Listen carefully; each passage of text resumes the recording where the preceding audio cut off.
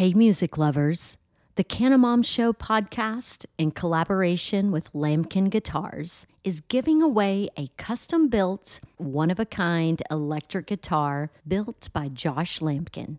The solid one-piece hemp wood body includes a built-in glass bowl piece. Yeah, you heard me right. You can take a hit and then play a lick. Now's your chance to help the Canamom Show crush cannabis stigma with your entry. Register for the hemp guitar giveaway online at lamkinguitars.com. That's LAMKIN guitars.com. The drawing will be part of a 420 celebration at the Goods Dispensary in Somerville, Massachusetts, where the guitar is on display for the month of April. But don't worry, you don't have to live in Mass or be present to win. Visit lamkinguitars.com to scope out the hemp guitar giveaway details and entry form. You'll even find a video of what could be your guitar in action. LAMKIN guitars.com. If you're a cannabis business owner looking to expand into new markets and need guidance and support you can trust, consider Collateral Base, a group that has done it before in multiple merit-based and limited market states. Collateral Base was founded by an experienced cannabis attorney with highly educated consultants with master's degrees and years of experience in the cannabis industry. The Collateral Base team is confident they know cannabis licensing better than any of their peers. And I encourage you to see for yourself. It just takes one phone call. If you're ready to expand your cannabis business into new limited markets, contact Collateral Base today at 309-306-1095. That's 309-306-1095. Or visit collateralbase.com. Ladies and gentlemen, boys and girls, welcome to another episode of Everything is Personal. And today we have two special guests with us. We have Melanie Abrams and Larry Smith, who are the co-authors of The Joy of Cannabis, 75 Ways to Amplify Your Life with Science and Magic of Cannabis. For those of you that can't see this, I'm holding up the book. And I gotta tell you guys, first of all, thank you so much for sending me this copy. And I did not have a chance to read it cover to cover. I just kind of peruse and browse it, but I intend to do that. I just have to say that this is one of the most aesthetically pleasing books that I've seen, not just on cannabis in general. So I commend you for that. Not only the cover, but the way the graphics, the way the book is laid out. Also, I really like this 75 Ways to Amplify Your Life through the Science and Magic of Cannabis. And I like that the word science is used because I'm sort of a sciencey person. And I really appreciate the journey that you sort of took the reader through from the early, here's the history of cannabis to some of the sections. And I'll get into it a little bit in more detail. But before I do, I want to learn a little bit more about each of you. So let's maybe start with Melanie, if you don't mind. Where did you grow up? Yeah, I grew up in Los Angeles, particularly in the Valley, which you may know from cult classics like Valley Girl. I live in the Valley. Oh, you do? Where? I live in Studio City. Okay, so I grew up in Woodland Hills. Both my mom was born in Studio City, where we have to do the requisite. Where did you go to high school? Well, I went to high school in Philly. So okay. I've been reversed because that's his neighborhood. Yeah. I've been in LA for about 14 years. So as an adult, so I lived only in the Valley, Toluca Lake, Encino, and now in Studio City. And our offices are in Burbank. Yeah. So I grew up in Los Angeles. Went to undergrad, went to grad school, traveled around a bit until I kind of landed in Oakland, which is where I am now. Got it. And your parents, did you have, like, in terms of childhood, do you have siblings? Your parents were together, divorced, or? Yeah. No, pretty typical growing up in LA in the, 70s and 80s. Like, my parents were together, like very Jewish middle class. I had the very typical Valley kind of upbringing, a younger brother who's still there. My parents are still there too. Parents are still together, for better or for worse. Right, I hear that. Right? So where did you go to high school? Since I went my to daughter. And so it's like the good fodder often comes from this because I went to public school for high school, but I went to private school for elementary and middle school. So I, can usually regale people with stories of the Stars children and babysitting Sybil Shepherd's twins. And I definitely got to have some of those interesting experiences. Yeah. It's always interesting in LA because my daughter's now graduating from high school this year. So, we're doing a college thing right now. And we went to private school, like even preschool. She went to Montessori and she did this elementary school. And then she went to a performing arts middle school for like 7th and 8th grade and then went back into private high school. But the people that you sort of cross and run into, and she used to be a junior camp counselor at an arts camp. And it's like Nicole Kidman's kids and all these people come in and they're I wouldn't say they're regular, normal people like everybody else, but maybe a little bit of special treatment is expected there. But it's always interesting because it's LA, so typical. Yeah. All right, so Larry, where did you grow up? I grew up outside of Philadelphia, in South Jersey, small town, about 10 minutes from where my parents grew up.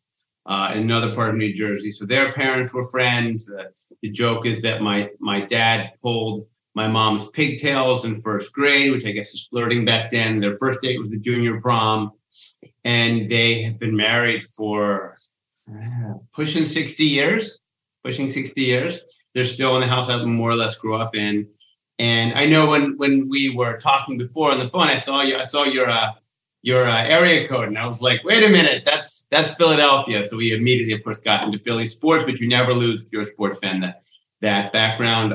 So yeah, 2 sisters. I'm the middle boy of 2 sisters. And, another part of my life, which we may not talk about today, is storytelling in 6 words called the 6-Word Memoir Project. And my second ever 6-word memoir I wrote, so it's telling the story of your life in 6 words, is 2 sisters never left seat up. Because I would have these girlfriends in high school and college and they'd be like, this is incredible. You don't leave the seat up. I'm like, I shared a bathroom with my sisters. Thus the 6-word memoir, 2 sisters never left the seat up. It's funny, but I never leave the seat up with no sisters. I'm the only child. So my mom would have killed me. My mom would have killed me if I did that. So I learned that with some guys I was rooming with.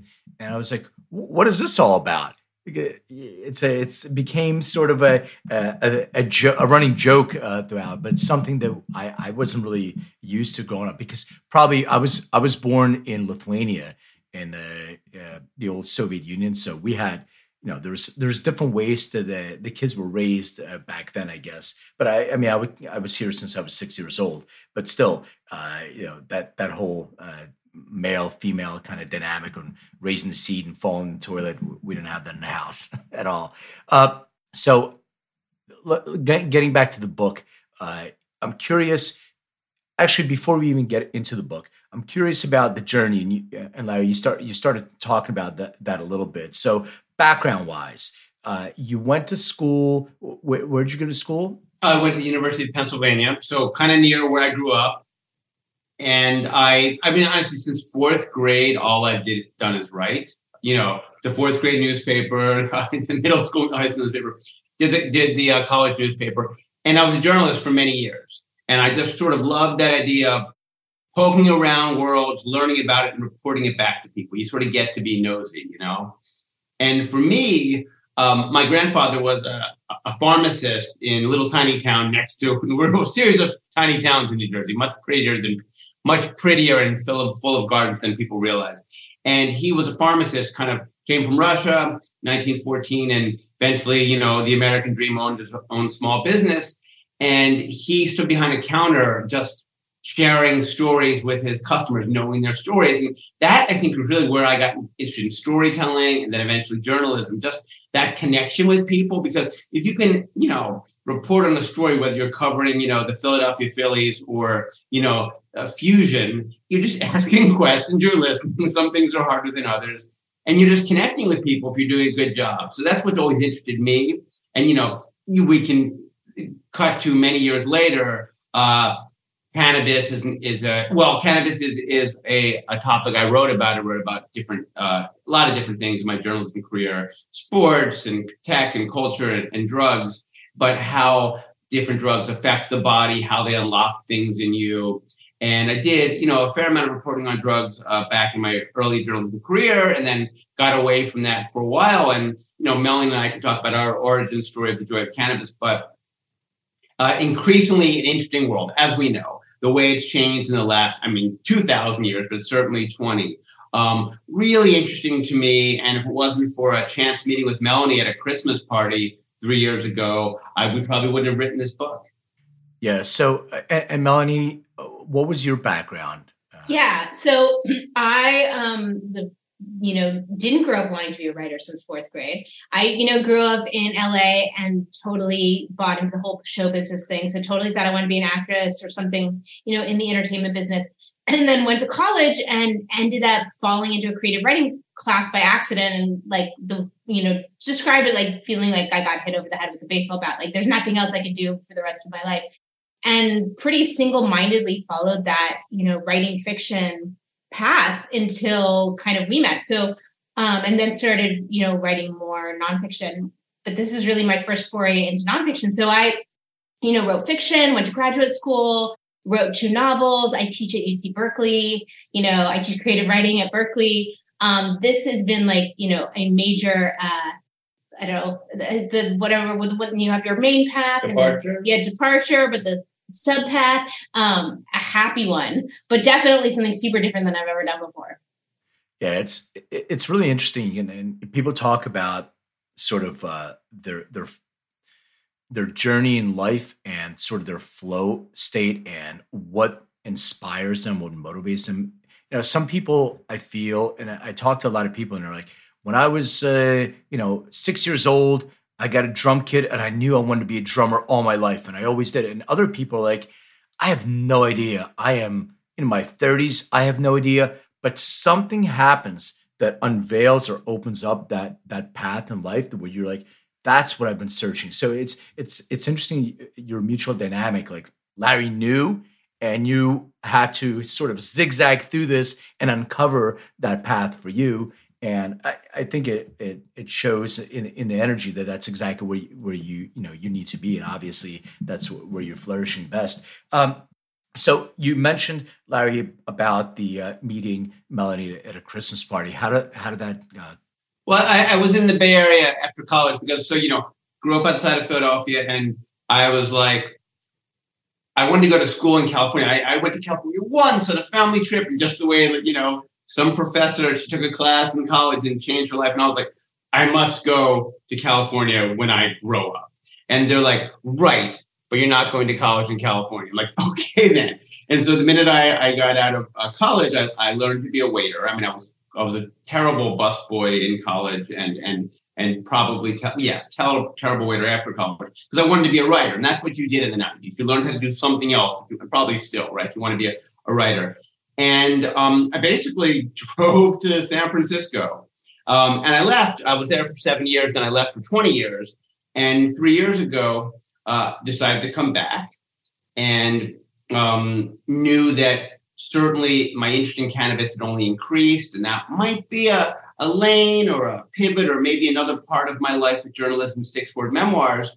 And about a couple months after I got to back to the Bay Area, I'm pretty sure I was the last person invited to this holiday party. I'd met this woman at another literary event. She's like, in 2 weeks, you should come to my party. And so there I am. Didn't really know anyone at the party besides her, one other person. And I met Melanie, And should it be weird or unusual that at a party in the Bay Area in the holidays and people are drinking and this and that, and Melanie and I met Melanie, we're talking, a little group of us were talking, and she said, hey, does anyone want to go out onto the deck and get high? I mean, doesn't matter that Melanie doesn't really drink, but that's the case. It does matter that most people don't want to put smoke in someone's house indoors these days. And I said, yeah, I do. And, it's not that everyone else was like, whoa, but nobody else came with us. And we were already having a great conversation. But just as the literature tells us, the conversation we were having was enhanced. It was faster. It was more furious. It was even more delightful because of the sharing of the flower. And that conversation started almost 3 years ago, exactly from the time we're doing this call with you, Len. And we just kept talking. And eventually that led us to, I think, the way that people, if you're really interested in a topic and you find someone who is also interested in it and we have kind of different skill sets, and you're just like, well, I'm going to dig a little deeper and report that back to people in a form of a great technology that still works really well called the book. And that's what we did. What do you want to add to that? Yeah, no, that's a really good retelling of the origin story. No, I think it's great. I always tell people, like, when I travel all over the world, when you smoke a joint with somebody or share some cannabis with somebody, there's a connection that you can't describe. Like, I'm going to South Africa, and now I have friends in South Africa that we consume some, Durban poisons together. And everywhere you go, it's that connection. I don't think you can replicate that connection with anything else. And the interest in the subject matter. So, all right. So you decided to write a book. I'm curious about your process. There's a lot of references in the book. There's a lot of research. I wrote a book too. And I did much less like digging in research and talking to other people because this was my journey. And the only thing I needed to do was just put some references to any studies or anything else that I have in my book. Besides that, it's just my story and some stories of others, but it was me. But you guys had to go out of yourselves and really dig deep, not only in the science, but also, talk to people from, and I don't know if you did, this is sort of a question, I guess, a long-winded question. Talk to people like, or quote people like Snoop, for instance, or Steve DeAngelo, all the way to, Dr. Ethan Russo and some of the other scientists that are in Israel, et cetera. So like, if you can kind of take me through your process, I'm super curious about that. I mean, I think we did a lot collaboratively, but we also do definitely have like different skill sets. So I tend to be like, okay, I mean, as, described as the type A, kind of person, I want to, do all the research, gather all the information, think about this, from a global point of view, and then, get it all out there in ways that make sense and support our findings. And so even though we both did research on the science piece of it, I tended to like go deeper into the studies and stuff. And like, Larry's just so good at like kind of curating people, reaching out to like lots of different people and seeing what the kind of arises. So especially a lot of the little essays that are involved in there. Part of it was like a couple of things, which is like, there are people who we've been using cannabis, and I've done some reporting it over the years. But there are people who have been living this world, from Rick Doblin from MAPS, who, a real legend in certainly psychedelics and also cannabis, who people have been fighting the good fight on equity and inclusion, Asha Bandele, Fab Five Freddy, people like Steve DeAngelo, who I'm sure your listeners is known as the father of legal cannabis. So number one, we couldn't do this book without talking to many of them. There are many more people we should talk to.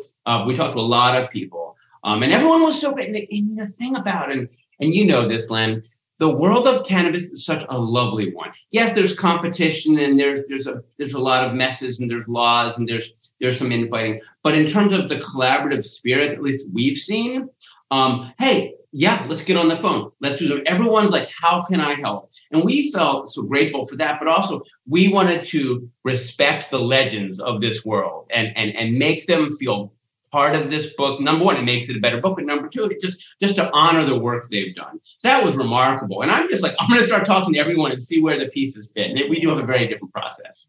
Yeah, and then it was the activities were pretty collaborative. You know, when we were brainstorming all the activities that support the 6 different pillars of. Well, why don't you describe the pillars? Yeah, that's why I want to get into that, because I think the book is written in such a unique, interesting way, because you go through the pillars so people can understand like how they should read the book and how they should. So when we were trying to figure out like how do we want to organize this book, what is the organizing principle behind it? We can talk about the things that cannabis does so well: put you in the moment, make you like lower inhibitions, harness joy. And so we were trying to, looking at these kind of global concepts, but trying to figure out, well, how do they really break down? And so we decided to break them down into these 6 pillars, which are body, mind, connection, productivity, creativity, and joy. And those are really like the 6 things that we saw that cannabis amplifies and really makes even better. So we kind of organize it around these 6 pillars, and each of the sections has like an intro with some more science-based stuff, like how it works in the body, how it works in the mind, why it works for connecting people.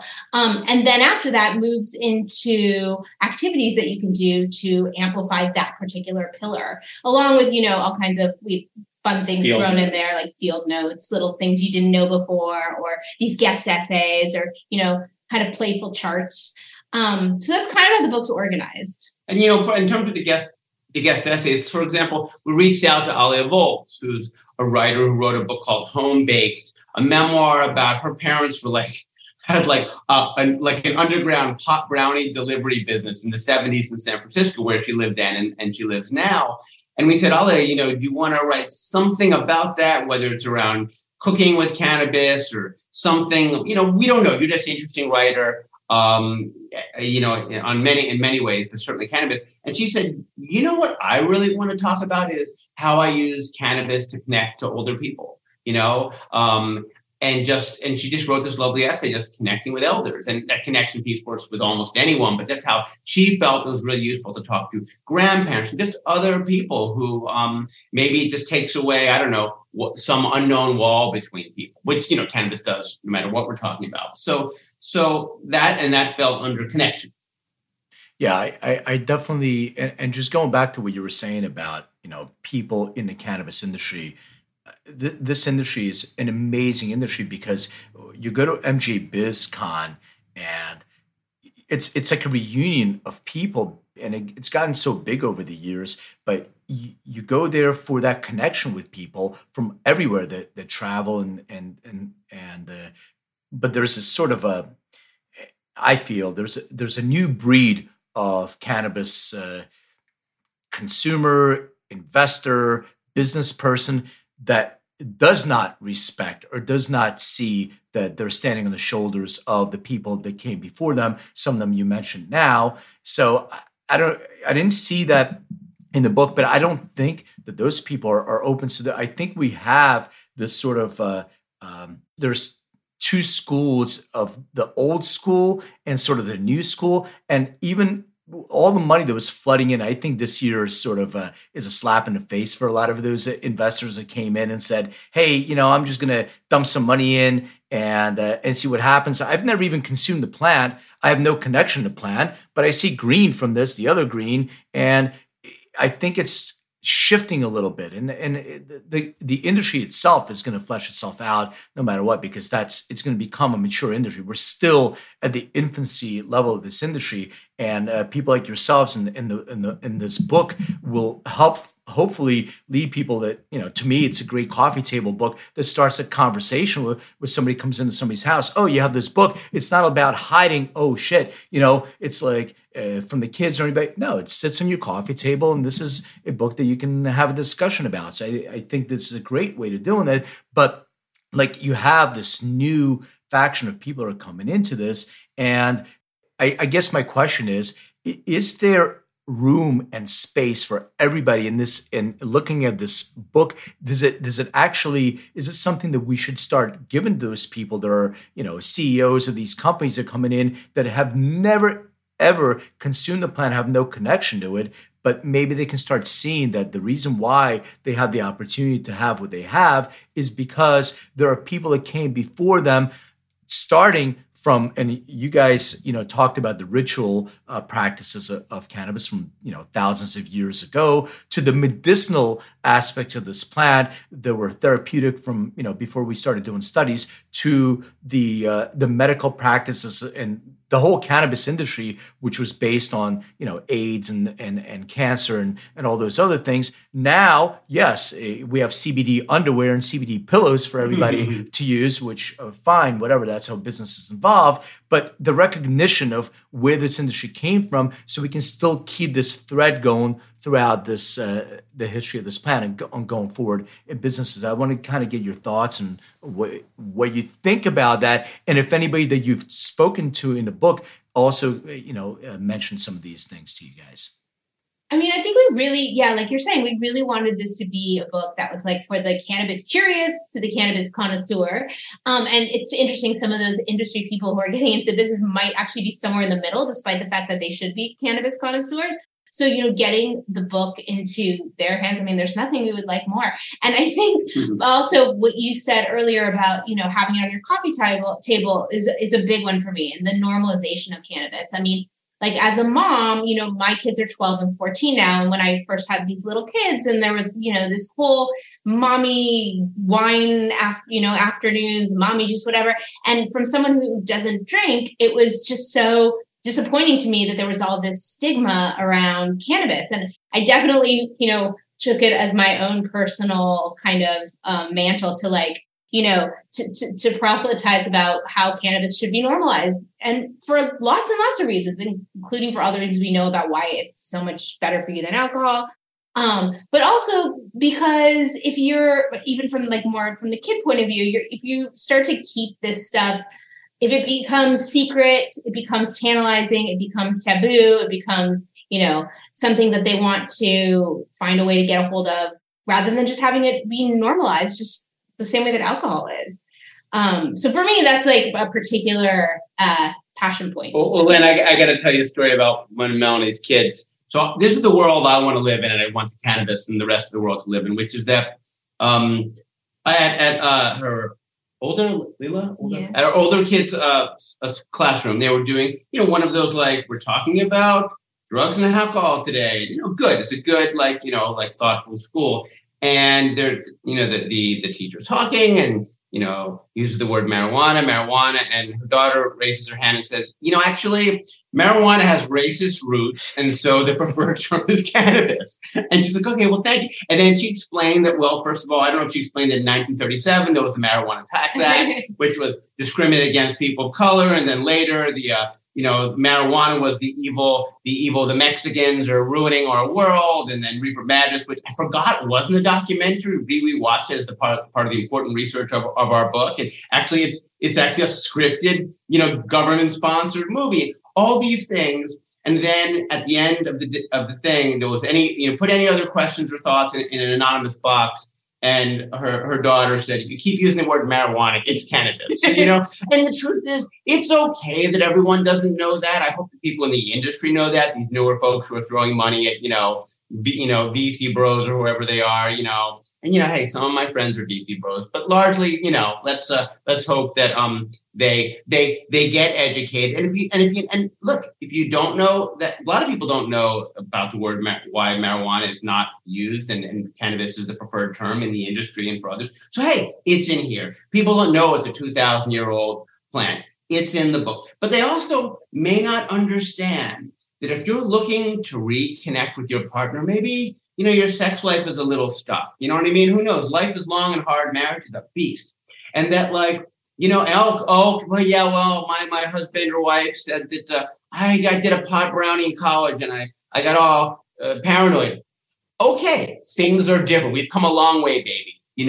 And so now we know exactly what you're getting, and we and bud tenders are real smart. Don't go. We have this in the book. Don't go 5 p.m. on Friday. Can you go at 2 p.m. on a Tuesday? They got all the time in the world to talk to you, right? How do you navigate dispensary? It's in there, and you can, very possibly find something that works for for you in 2023. And we suspect through our own, trials and tribulations that are tested things that that sex will be better with cannabis, that food tastes a little better with cannabis, that listen to that song again, that old Led Zeppelin song or that new Lucy Dacus song. The music gets slower. And we have an whole essay by a musician about why that happens. And everything gets a little tastier. Yeah, I think if I remember correctly, there was a scene in Half Baked where Jon Stewart was telling you, have you ever seen the back of a $20 bill or something like that, or $1, whatever it was? He goes, have you seen it on weed? And everything was on weed. So yeah, it makes everything better for sure. By the way, fun fact, a lot of people forgot that Jon Stewart isn't Half Baked. Oh yeah. Right. Yeah, usually Half Baked. Great artifact. He's great in there. Exactly. And I think I love that story about your daughter, because that's exactly, with my daughter, who's she'll be 18 next week when this airs, but she's listened to me speak about this openly since she was a kid. So for her, she's not even connected to cannabis. Like, tried it and it's not for her, and she doesn't really, but it's not anything that's stigmatized around there. So normalizing it and removing the stigma that we were, our generation was the, your brain on drugs and Nancy Reagan kind of stuff and all the things that you talked about. The news media still continues to use the word marijuana over and over and over. And I see it all the time. And, that needs to shift, because there are tremendous, racial undertones, and you guys point that out really well. But also, I think it's being able to talk about this as really a therapeutic agent. So all the things you're talking about, and this whole notion of recreational, we're in California, so we have recreational cannabis. I never really connected to recreational anything. I'm an adult, 21 and over, you get to use this for whatever it is. But at the end of the day, you're still using a drug. You're using a substance that is a therapeutic substance. And with the intention that you put into this plan, how you want to use it is up to the individual. Everybody has a personalized experience. I mean, I base my business on that. I wrote a book about that, because people do sometimes have an adverse experience. But the adverse experience itself is, and I have mentioned this before on my show and when I was interviewed, it's such a strange phenomenon to me, because when you drink a bunch of tequila and you have an awful night and you wake up, you're like, fucking never doing this again. Oh, it's the worst. This fucking, I drank way too much. I should have stopped myself. I should have mixed. You're blaming you. You took too much. Nobody ever says, man, that tequila, that is the worst. That's a killer. It's that tequila, that brand. Right. Or I don't You're so right. Nobody talks about it. And we have this notion with cannabis, it's the cat. No, it's you. So by being able to understand, first of all, your own genetics, your own epigenetics, the social environment that you're in, what the intention that, we talk about set and setting. You mentioned Rick and set and setting and everything. Yeah, this is psychotropic as well. There are, endogenous neurochemicals that are pumped into your bloodstream that change that. So you have to come up with the intention that you want. For some people, you may consume a cultivar that is that is a social cultivar that actually expresses something that you want to have that social conversation with somebody. For others, the same exact cultivar can do the opposite. It can actually trigger stress reactivity and social anxiety. And you can see genetic predispositions for that. And when you start looking at the different cannabinoids and terpene profiles, that creates the experience for individuals. So I'm just saying that, yes, this is an amazing plan, and it does all the things that you said, but it is specific for those individuals. Right. And that set and setting do make a difference too. Yeah. And for sure. And for this, a couple things. With everything we say, number one, it's simply not going to react well for everyone. And number two, as we know, the frontal lobe is fully developed at age 25. And so, in a perfect world, no one would use any sort of drugs and alcohol. Until then, we know that's not going to happen. But it's important to do what you can to keep that frontal lobe growing until you're 25. And, psychoactive drugs have been around for thousands of years. And, of all of them, we believe cannabis is a pretty good one. Because to your point, said nobody ever, wow, that was a great hangover, right? That was great drunk sex. Did anyone ever say that? No. And yet, it's very hard to get a hangover on cannabis, right? You can stay up too late, not get enough sleep. And it's just funny. There are two things that are almost like hand in hand, cannabis and alcohol. And I drink. Melanie really doesn't drink. I like drinking. I like fancy cocktails, all that. I like a beer at a ball game, all that stuff. But like one has healing properties and really doesn't leave a hangover. And one can just destroy you for, take a full day, if not longer. And again, I like them both in moderation and all that. But it's just amazing that this one, that cannabis, remains, despite how many hundreds of millions of people are using and interested, still remains more of a mystery than it should be and not as normalized as it should be. And that's part of all of our jobs, to make it normalized and more familiar and less exotic.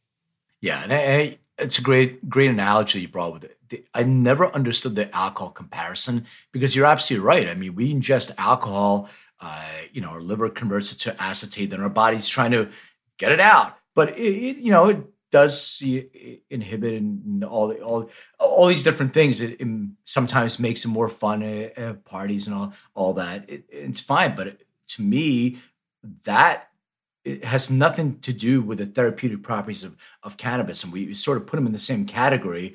And even in California, I remember the drug czar that was in charge of creating the policy for California. She came from drug and alcohol, and every single, all the laws that were and the conditions around the use of cannabis and taxation, all that stuff, everything that she was talking about had to do with the way they deal with drug and with alcohol distribution, and never understood that this is a completely different, and even it's got so many different properties in it. There's so many components to the plant that you have to look at the entire thing altogether, not just, it's just alcohol.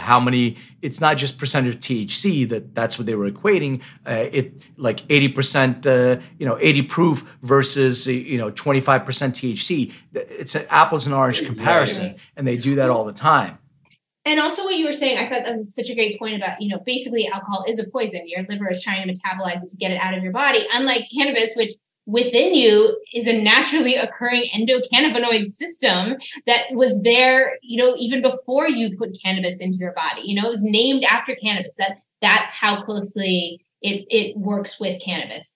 That's one of the total mind blowing. Yeah. It's like, for me, I think the biggest piece of, like, sometimes we'll get asked, like, what's the thing you learned that was most mind-blowing to you? And it's absolutely the endocannabinoid system, that a system occurs with you, inside of you, that reacts so perfectly with cannabis that it was named after cannabis. Only in the early 90s was this part of our brain discovered. That's wild.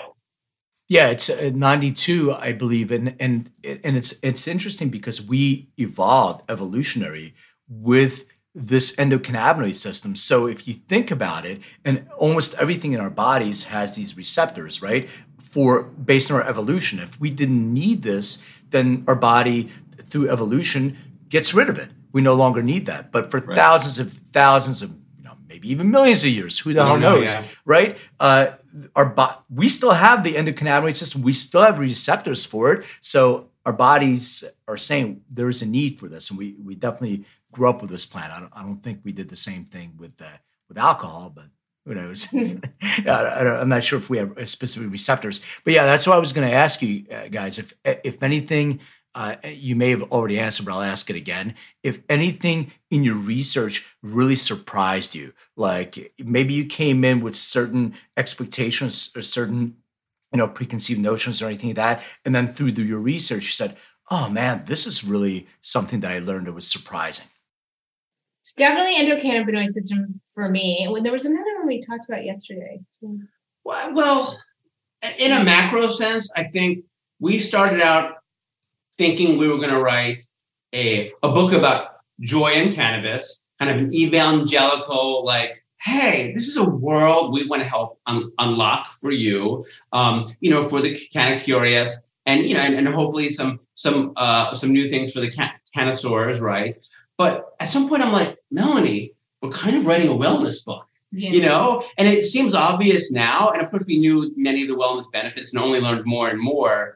And I feel like we're a little bit like the reader. We're curious and went and did the work, you know? So we're not so different than many of the readers, right? Yeah.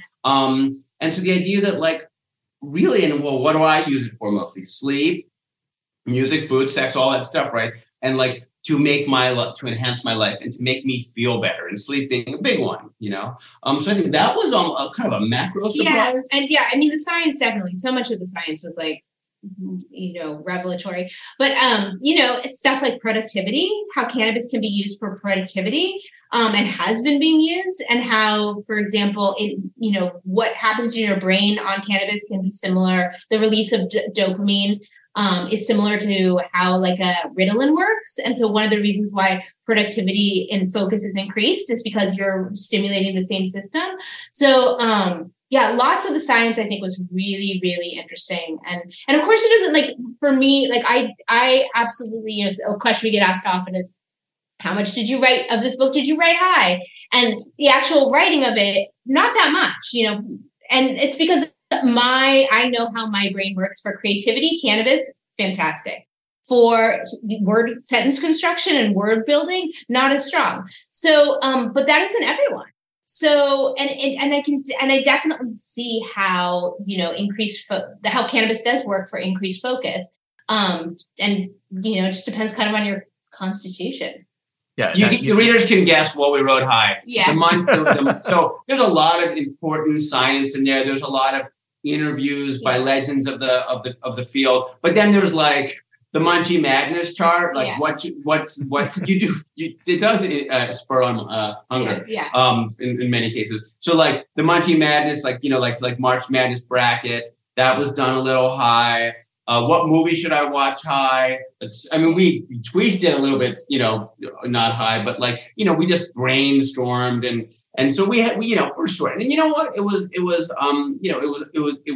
a lot of work and a lot of research, but also a lot of fun to write. I mean, when you're writing on something you love and learning more along the way, what a blast! What a gift that is. Yeah, and I can sense your passion throughout the whole thing, so it totally makes sense. And there's a couple of things that you said. First of all, I agree with you. To me, cannabis stimulates creativity a lot. Like the ideas are amazing. But then if I take that idea and I'm under the influence of cannabis, I'm still high and I'm writing it and I look at the next day, sentence structure, punctuation is off. The idea is there. So you got to write down the idea in shorthand. So I completely agree with you. And the other thing that I think you guys are also helping to remove the stigma. And I said this a couple of times. I'm going to continue saying this because I love that fact of coffee table book here with fun and science. And the idea is to remove the stigma, but it's the stigma of the old stoner stigma, right? Right. Oh, it's the stoner sitting there doing bong rips, as we see in movies all the time. And then they're kind of lazy and they don't want to do anything. Man, I work with so many athletes who consume cannabis, and you talk about this too, and then go work out as a pre-workout, kind of regimen as well. So it is an individual thing, and it is specific for everybody, and it's different the way it affects everybody. And like we're different. There's so many different cultivars and combinations of them. So trying to match what works to the individual while avoiding those potholes in the road, that's the next iteration of this journey to get more precise. I wanted to ask you guys about the activities. How did you come up with the actual activities that you have in the book? Well, we started, right with us. Well, what things do we like to do high individually or together kind of thing, right? And so it's like, what were some of those first things?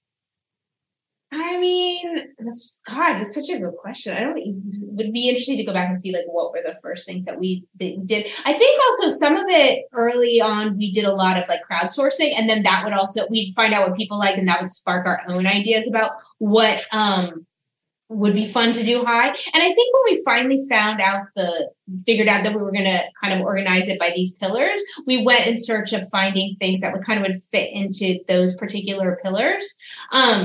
Let's give some specific example. So one thing that absolutely doing yoga high, And for me, only a little high, right? I'm a big microdoser. Like she's like, I weigh like twice as much as Melanie, but she's like 2.5 milligrams. That's not gonna do anything for me, right? She can outsmoke all of us or out edible all of us. But like just that little background buzz, right? Like I'm in literally yoga flow, right? One thing that I had no idea how much I would like doing until so many people said, "Oh, I love to clean high." I'm like, right, clean high. Then I was like, get me in on that, right? So it was very easy to do that. So, and it was like, great, you're in the zone, you're focused, you're a little, sometimes a little manic, which is a great thing to do when you're cleaning. What else should you be? So that's something. Yeah. What else? Yeah. I mean, and we really dug into the cooking piece of it too. It's definitely not a cookbook, but we were like, people want to do this, they want to use cannabis in their cooking. So just kind of, we went to the experts and, kind of created the little primer for anyone who wants to. But making the butter and, and by the way, wow, every chef we approached, we didn't know any of the chefs, and they were just like, this is the book we need. So grateful to be part of it. They were just so lovely, and then they wrote, there's like 8 different essays by chefs, all in a different part of cannabis, some more advanced, some very cannabis cooking 101. And what we hope is whether it's about the body or the cooking or, you will find something. There's something for everyone in this, and then probably dig deeper, Yeah. And then it was also fun to do those goofy ones, like, one of my personal favorites, the snow bong. Like, who doesnn't want to make a snow bong? Explain it a little more carefully. What's a snow bong? Yeah, that you can build a snow bong. You can build a bong out of snow. And I mean, it only lasts you, probably 1.5 or out of a snowman. Until it melts. But like, what a fun thing to do. You brought me back with some memories of, I'm going to probably say it wrong, but like the Coke can one. Oh, yeah. Oh, I mean, what kid, my generation didn't have anything to smoke out of and did that, or the toilet paper roll kind of thing. All those things were amazing because we had to be inventive back, or the apple, all these different things that we, kids nowadays, they don't have to worry about. It's funny. A couple years ago, I was at it's like even as adults, I was at a friend's parents, and we wanted to get high, and somebody had flour, but nobody had a device. So like we literally got the apple and yet snuck away because he was afraid of his conservative parents. They probably would have been fine, right? So we're not really practicing what we preach, but and we snuck away like we were like not high school because our brains weren't developed, but let's just say it was high school. We snuck away and got high with an apple bong. It's fun. It's arts and crafts, really. It is. I love that. Melanie, a thought just came up to me. So you teach at Berkeley. Would there be an opportunity to use maybe this book or maybe an extension of this book to start coming up with a class that we can actually teach people, kids that are coming up or people in general, have a real cannabis class? The reason why I asked this, so I've taught several classes in different universities as a guest lecturer, and I know there's programs now. You can get a degree in certain universities as well. But man, what a great place for that at Berkeley. Yeah, totally. And I mean, it's a little out of my wheelhouse because I'm so firmly within like the creative writing program. But that kind of exploration of drugs is happening at Cal. I mean, Michael Pollan is, at Cal. And so he, is the guy that would be the one to kind of like steamroll all this and does teach every now and then and lecture on this kind of stuff as well.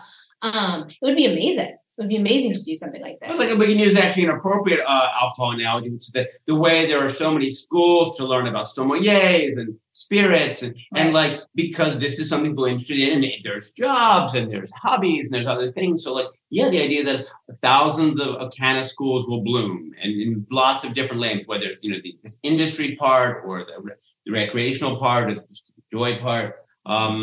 Yeah, and I think that there's so many jobs, and you guys talk about this industry is flourishing, and it's just gonna continue to grow and escalate because it's a global industry now. You go all these countries, Thailand just legalized. You have all these countries that are legalizing, and they're going to need to be trained. And I think universities, universities are going to start having to look at this as a real program that people can graduate, get a degree in, and go in. It could be the cultivation. I mean, we have training programs, and there's a lot of different, but not like real accredited universities. Not a lot of them, very few of them.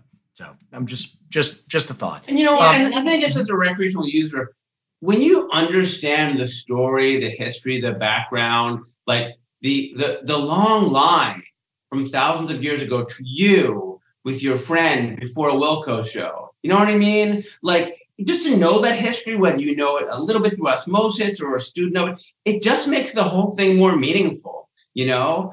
It's like when I have my grandfather's pocket watch. It tells the same time, but it's more meaningful because there's a longer story there. And I think we're both thousands of years and maybe in a golden age of cannabis, maybe we're just in the age of cannabis, but like we're still in many ways at the beginning in terms of a really mainstream world that people know about, want to know about, and, more messengers like all of us, are hoping to be part of telling that story. So a quick question on the telling the story and everything else. As journalists and as, you have academia background as well. Did you face any obstacles of, trying to get the book published and getting it out there? Because it's cannabis and there's still stigma associated with that. So was that something that was people were not so to? much. I mean, people have been super receptive and a lot of like, oh my God, thank God for this book. I can't wait to give it to my insert parent, cousin, friend, whatever. A lot of parents, by the way. A lot of people, because we can talk about parents. Yeah. But go ahead. But I think that the thing that we've run up against a little bit against, but not too badly, but is what you were talking about before, is this idea of this stoner slacker, right? And a little bit even with the media, like, do we want, there's another story to tell with cannabis. The story is not the stoner slacker. We're, the messengers here are a Berkeley professor and a professional journalist, right? And who are bringing this message to you. So I think a little bit we ran up against that, but for the most part, people have been super receptive. I think as much of an advocate and like as much as I say I want to destigmatize cannabis, I still feel a little bit in the classroom like I walk that line, because I come to them teaching them writing as a professional writer. Like, I am a writer. I publish 2 novels. I publish, all of this stuff. So you can trust me when I'm telling you how to do this thing. But I always I'm a little bit shy about saying, well, and also, I also wrote a book called The Joy of Cannabis. I'm not secretive about it, but I'm not laying it out like I do with, the novels, which is like my own thing to reckon with. Well, go ahead, Lynn. Well, why do you think? I think it's just because there still is a little bit of that stigma, even though I work at, Berkeley, like the most liberal university in the country, in California, where everything is legal. I still, there is stigma associated. And I worry a little bit about that. Yeah. And I know what you mean. Sorry, Larry, just so I can continue my train of thought. I remember when I had to sort of go all in on LinkedIn. I had to change my profile to remove, yes, there was PricewaterhouseCoopers and there was this and there was that. But now I'm the CEO of EndoCanna Health and my back, it's cannabis because I believed at that time, whether it's right or wrong, I'm all in. That means it's like, this is going to be a horrible analogy and people who are younger are going to be like, you're an old fart, you don't know what you're talking about. It's people get like face tattoos.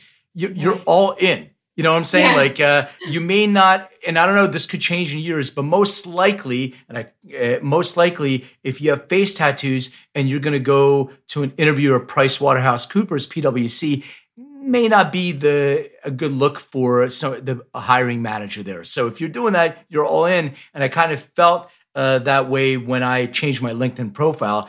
It's the same kind of thing. I'm like, but it's your passion. You're connected to it. So I would say, wave the flag. Yeah. Be comfortable waving the flag. Yeah. Totally. All right. So I was going to tell you a funny inside baseball industry publishing story, which is you said, "Look, did you get to help?" So, we are, our publishers source books. They're great. What I kind of love about them is that, they're not like big users of it. Yeah. They just like thought it was a good book. There was a great market. They were just good business people. Like, this is a great book, and they made a beautiful book, you know. But the experience of our agent going out, you know, she knows all the publishers sending it out. Like, there were a lot of the first person she sent it to at wherever it was, whatever house or publishing house. They, oh, right, that sounds great, and they bring it upstairs to the higher up, and they say things like, oh, well, it's not legal in every state. Well, like, it's being used in every state.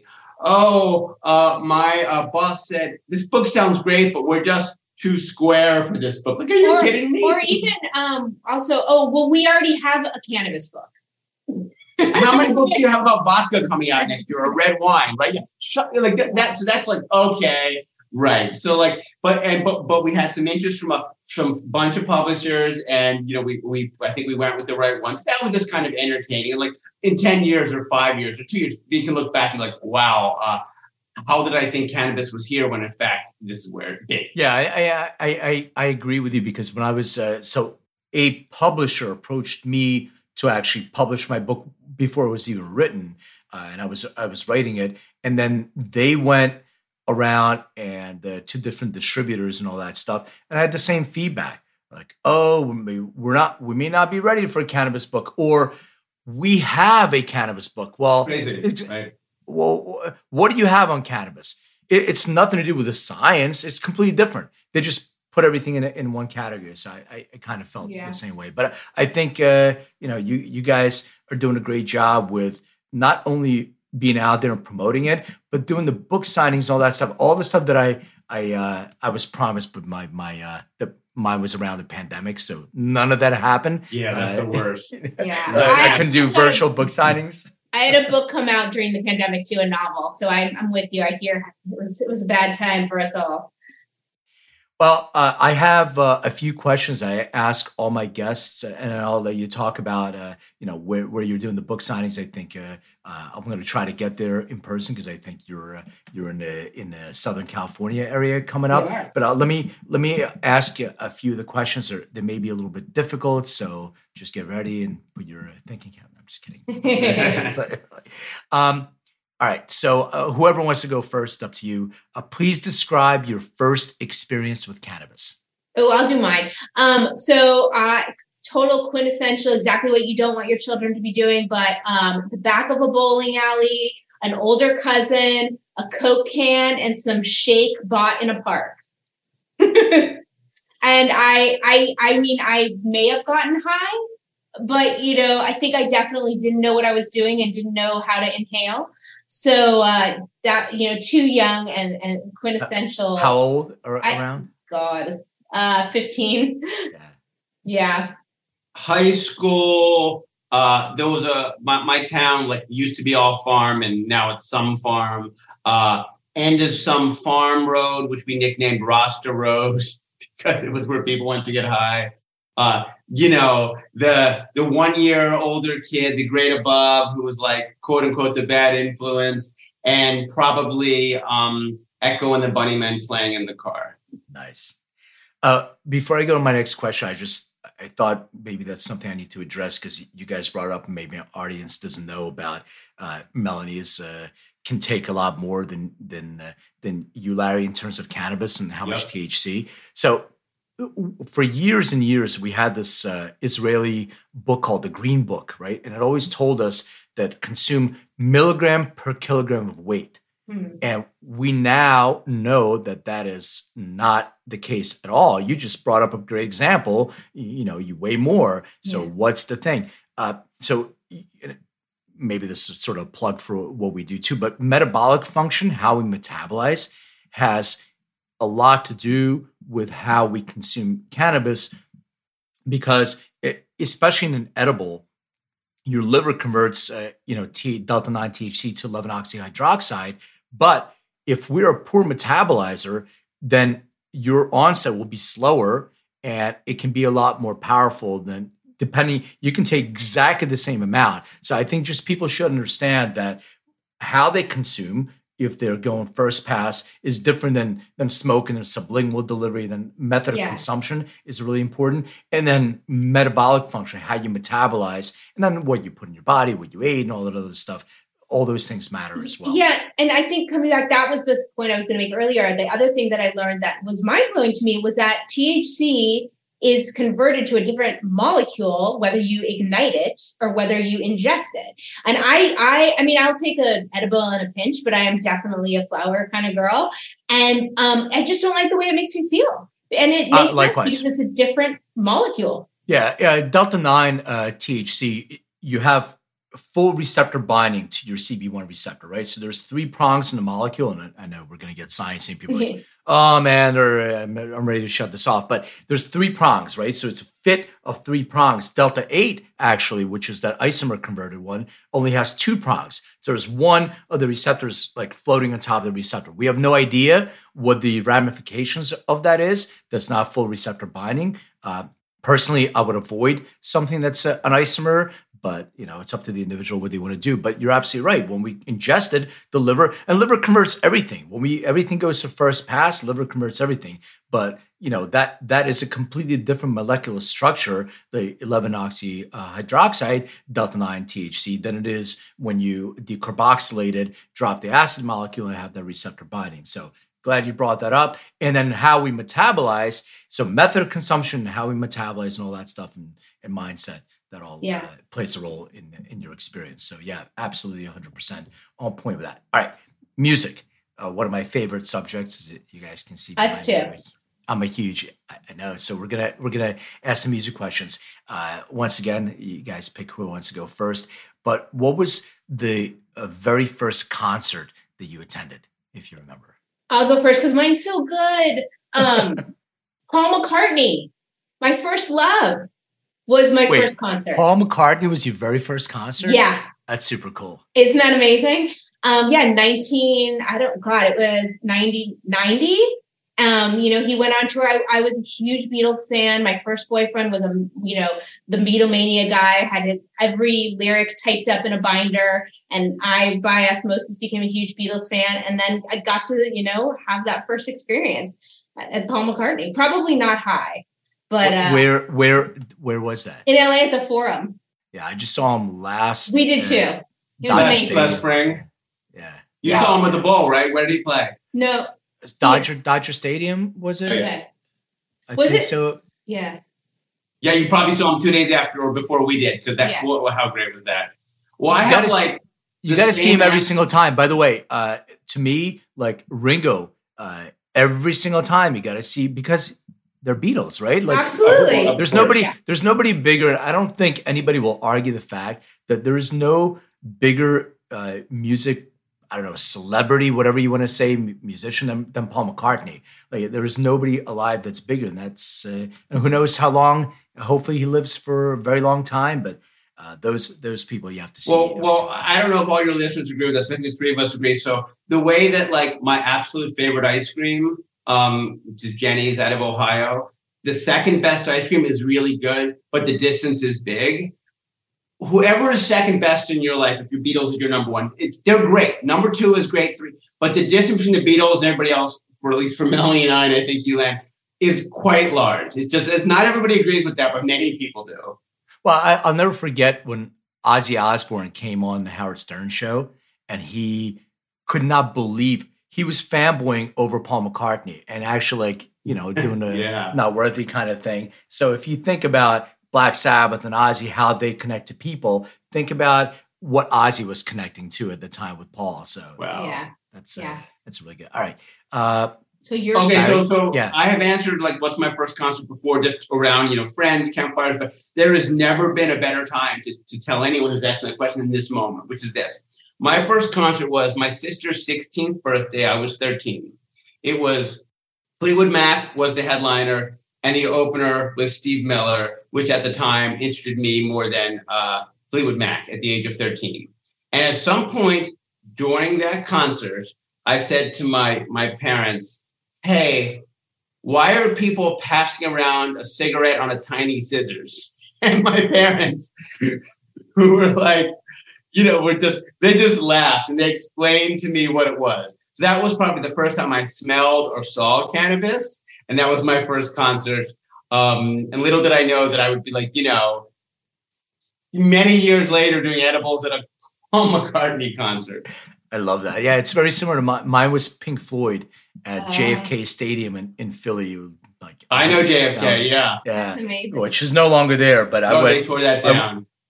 I went with my dad and his brother and my two of my friends. There was three of us, and the same thing. It was a joint passed around, and that was the first concert I ever went with my dad, and the last concert. Never went back again. So wow, but Pink Floyd, strong first concert. It was great. Yeah, not as good as Paul McCartney, but we'll take second. What was the last concert you guys went to? What was our last concert? I don't know if we went to a concert together. My last concert, I think, was Lucy Dacus. With I have my 14-year-old is a huge music fan, plays guitar, blah, blah, blah, and has excellent taste in music. And so far, I am her date of choice to concerts. So I get to experience all this amazing music that I might not have as much access to if I didn't have a 14-year-old. I think my last concert was Lucinda Williams. Okay. Yeah, I love Lucinda Williams. Is there anything either of you are listening to these days that's interesting that you may want to recommend? Good question. I know, it's such a good question for us. And we could. It's so the music questions is so hard because it varies and it's harder. Like I have people. Let me check my Spotify really quick and see what I'm listening to. Yeah. But some people are listening to just older music and they don't listen to anything new. So. I feel like one of the things I love about Spotify is when you create a radio station based on a band. So the Fruit Bats came into my life, which are Wilco adjacent, that kind of thing. I've kind of had to fallen back in love with the Flaming Lips, which I never fell out of love with, but just they're touring and that sort of, and also all music sounds pretty great high usually, but there's something about that sort of psychedelic thing the Flaming Lips do that's so great. Who else? Funny because my 11-year-old kind of shares my Spotify playlist. We're gonna have to separate that. So my rap year was he's so into Eminem. I'm like, all right, Eminem. It was such a funny. It was alt rock and psychedelic stuff and Eminem and Lil Nas X and everything. It was great though. Yeah, and I also, I'm a serious music appreciator, but I was a top 3% of Taylor Swift fans on Spotify Rap this year as well. So I'm not above, my Taylor fandom as well. Yeah, it's interesting when you get that end of the year kind of. Here's what you listen to most, your top 5 songs, your top 5 artists. Yeah, I was a little surprised about mine. I didn't realize it. So yeah. Okay, what has cannabis meant in your life? Wow. I have made some of the most important, met some of the most important people in my life, such as Melanie. Not because of cannabis, but it certainly didn't hurt. In my family, I am kind of an outlier in terms of the things I explore, whether it's music or drugs. And just, I don't feel I'm so unmainstream, but they think I'm a nut, right? But with cannabis, my folks were not shocked I was writing this book because I've written about MDMA and cannabis and all sorts of different things over the years. They know I use it, but the fact that my parents, who they told me they think they got high once in the 70s, right?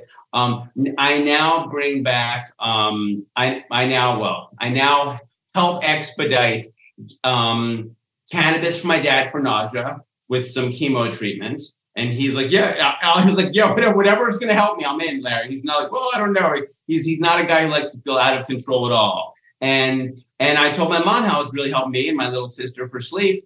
And we have a lot of the same DNA. So I help her with cannabis for sleep. So that's really meaningful and they're very interested in the book. They would, because I wrote it, I co-wrote it. But so the fact that it's become, I've kind of, my sister didn't really understand the world that well. She had certainly used it over the years, but now, she understands what's in it for her, how for wellness. So that's been good. It's been a little bit of a family connection, but mostly just the personal thing, the great conversations, starting with Melanie and others and the connections and just, it's just different. And, it's funny because in COVID, you just don't pick up someone's drink and drink it the way you might even among a friendly table. But even like, maybe not the height of COVID, but like people will still pass you a joint, and it's just not weird. You know what I mean? There's that, and there might be a stranger or someone just met at a party or even maybe at a concert, and there's that instant kind of intimate connection, and that's really pretty special and unusual in the world we live in. Yeah, I think for me, I mean, it definitely, as someone, in academia who spent a lot of time in their head and analyzing and writing heady novels and that kind of thing. I mean, this ability to like be in the moment has been, phenomenal for me in all kinds of ways, from being in the moment, like whether you're having sex or whether you're listening to music or whether just giving you a little space from the thought and the emotion, if we're talking about it from a wellness point of view, not reacting so quickly. So just that, the ability to be present, I think, is its greatest gift for me. Yeah. I love that. Just a quick story. I don't want to hijack what you were talking about, Larry, but you reminded me. So my parents, thought that cannabis was the same as heroin did. No distinction between that. It's a drug is a drug is a drug.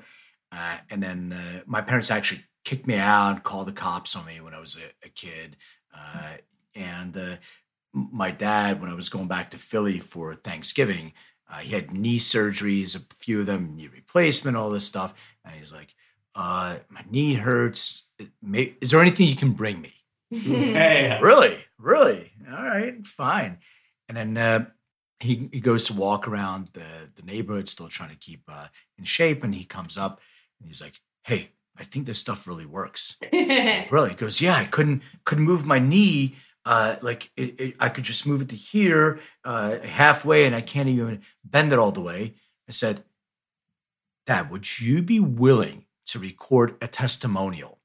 Would you be willing to do that? Yeah. And he said he did. And he sent me a testimonial of him sitting at a computer and saying, I had knee surgeries and blah, blah, blah. And now I took this and now I can move my knee. I was like, that's what it's kicked out about. of the house to testimonial, which is part of your work. But think about this. How do we change the world? I don't like gay people. Oh, well, suddenly your neighbors get you. Like, they're fine. They're like me.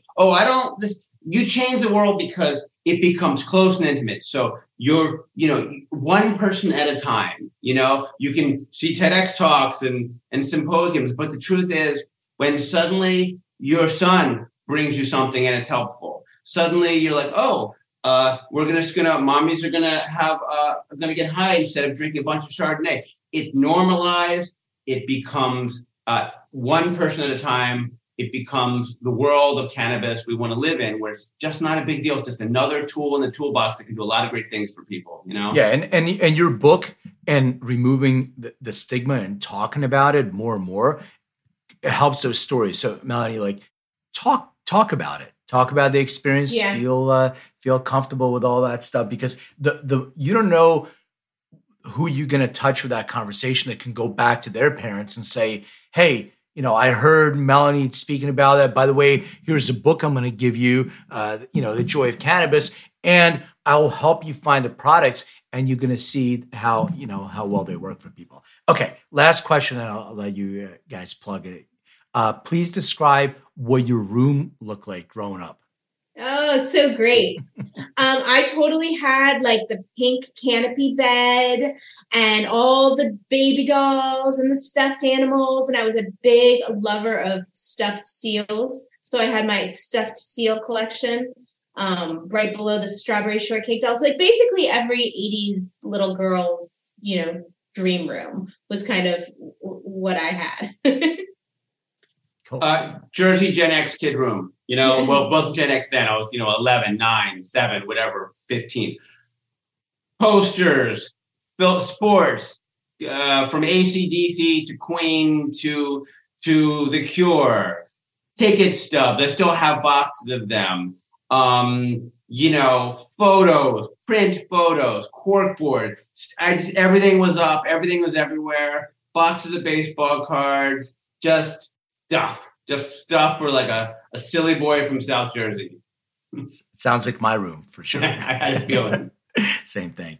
Guys, thank you so much for joining me. Where can people find out more, contact you? Where can people come see you? Where can people buy The Joy of Cannabis? Well, the good news is you can buy it in every state because Barnes & Noble has put it in every one of their bookstores, which they don't always do for all books, especially books where it's not legal in every state. But all the usual places online. Our website is joyofcannabis.org, just the Joy of Cannabis or joyofcannabis.org goes. And we have a bunch of tour dates on the West Coast in January. Yeah, we're going to be in the Bay Area the week of January 10th. And then we're coming to LA. We'll be in LA on the 20th. No, LA is we'll be in LA on January 14th. At the Barnes & Noble at the Grove. And then back to Bay Area for a couple more bookstore. Yeah, and then Colorado on the 24th and 25th, Denver and Boulder. And then we'll be going back east to do some stuff in the spring when it melts a little bit. But all of the event info is available on our website, joyofcannabis.org. And of course, the normal social media channels, particularly Instagram, Joy of Cannabis. Yeah. And, any bookstore, support your local bookstore. If it's not there, ask for it. That always helps authors. Just, hey, are you carrying this book? One person does count. A couple people asking it at one bookstore can really make a difference. Thank you both so much for joining me. Really, really appreciate your time. Great book. Best of luck with everything. And I think by communicating to the world in the way that you are doing this, hopefully we'll eliminate more of the stigma and have our kids' generation be like, cannabis, it's nothing, it's normal. Yeah. Thanks for a great conversation, Len. It's been a real pleasure. Yes. Thank you. Take care.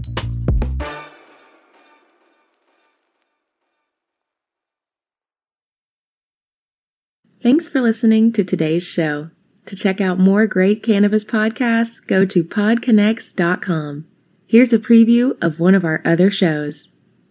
Hey there, my name is Leah Babrudi, and I'm the founder and host of Canachicks Podcast, where I discuss cannabis, psychedelics, and other natural medicines.